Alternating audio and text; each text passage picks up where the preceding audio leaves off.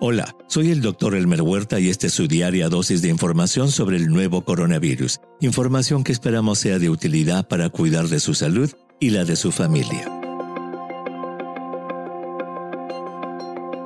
La esperada vacuna contra el COVID-19 es una realidad. Con la vacunación de la enfermera de cuidados intensivos Sandra Lindsay, el lunes 14 de diciembre en Nueva York, se inició en Estados Unidos la campaña de vacunación más importante de este siglo. Hoy, a manera de comparación, revisaremos la exitosa campaña de erradicación de la polio en ese país, campaña que sin duda tuvo el mismo sentido de urgencia. From Washington, the combined radio and television industry brings you a special report on the soft polio vaccine.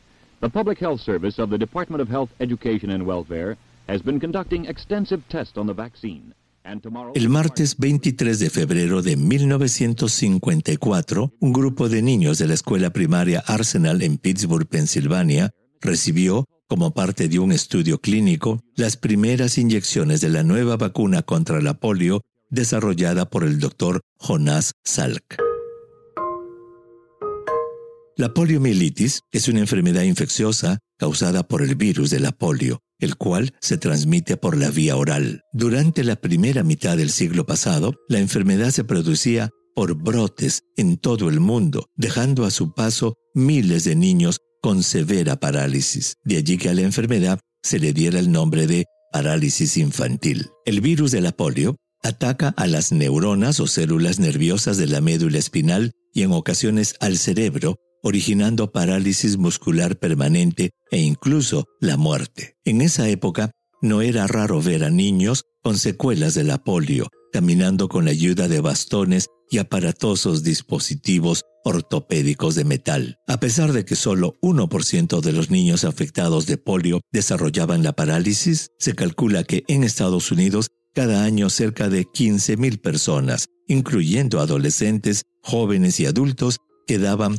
permanentemente afectados. Una de esas víctimas fue el futuro presidente de Estados Unidos, Franklin Delano Roosevelt, quien contrajo la polio en 1921 cuando ya era un joven político de 39 años. La enfermedad lo dejó con ambas piernas permanentemente paralizadas. Fue precisamente el presidente Roosevelt quien, con la ayuda de su consejero, Basil O'Connor, estableció en 1938 la Fundación Nacional para la Parálisis Infantil, la que recaudó fondos con la muy exitosa March of Dimes. El dinero recaudado, que era muy cuantioso, fue encaminado, entre otros fines, a ayudar las investigaciones de un joven médico llamado Jonas Salk, quien, manipulando al virus de la polio con formol, logró desactivarlo y produjo la primera vacuna inyectable contra la poliomielitis, la cual requería 3 dosis. En abril de 1955, el ensayo clínico de la vacuna, al igual que las vacunas contra el COVID-19 de ahora,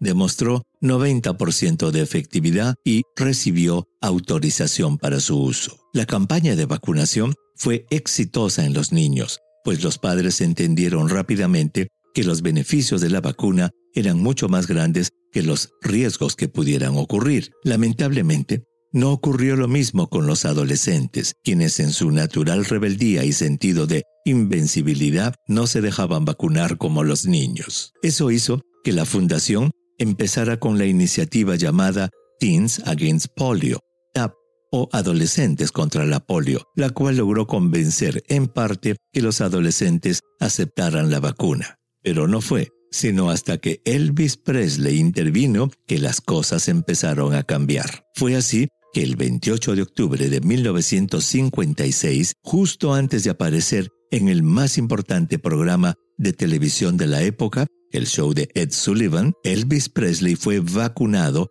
por el comisionado de salud de Nueva York frente a reporteros y fotógrafos. El efecto fue inmediato. Miles de adolescentes imitaron a su ídolo y en 1963 no se reportó ningún caso de polio en Nueva York. Después de eso, Elvis Presley fue muy activo en ayudar a la campaña de la March of Dimes. Hey kids, could I talk to you for about 30 seconds? This is Elvis Presley. If you believe polio is beaten, I ask you to listen. Remember me.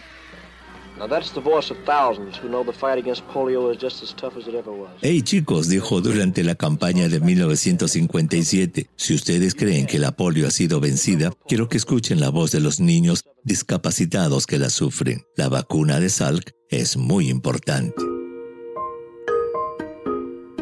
Los casos de poliomielitis en los Estados Unidos cayeron de 14.647 en 1955 a 5.894 en 1956 y en 1979, después de largos 25 años, la enfermedad fue oficialmente erradicada de Estados Unidos. Es por eso que ahora, y enterados de que 32% de estadounidenses han expresado su deseo de no vacunarse contra el COVID-19, muchos funcionarios de salud pública se están preguntando qué celebridades podrían ayudar a convencer a los estadounidenses a aceptar la vacuna contra el COVID-19. Por otro lado, y a nivel global, luego de que en 1980 la viruela se convirtiera en la primera y única enfermedad erradicada del planeta, en 1988 empezó la campaña mundial para hacer lo mismo con la polio, es decir, erradicarla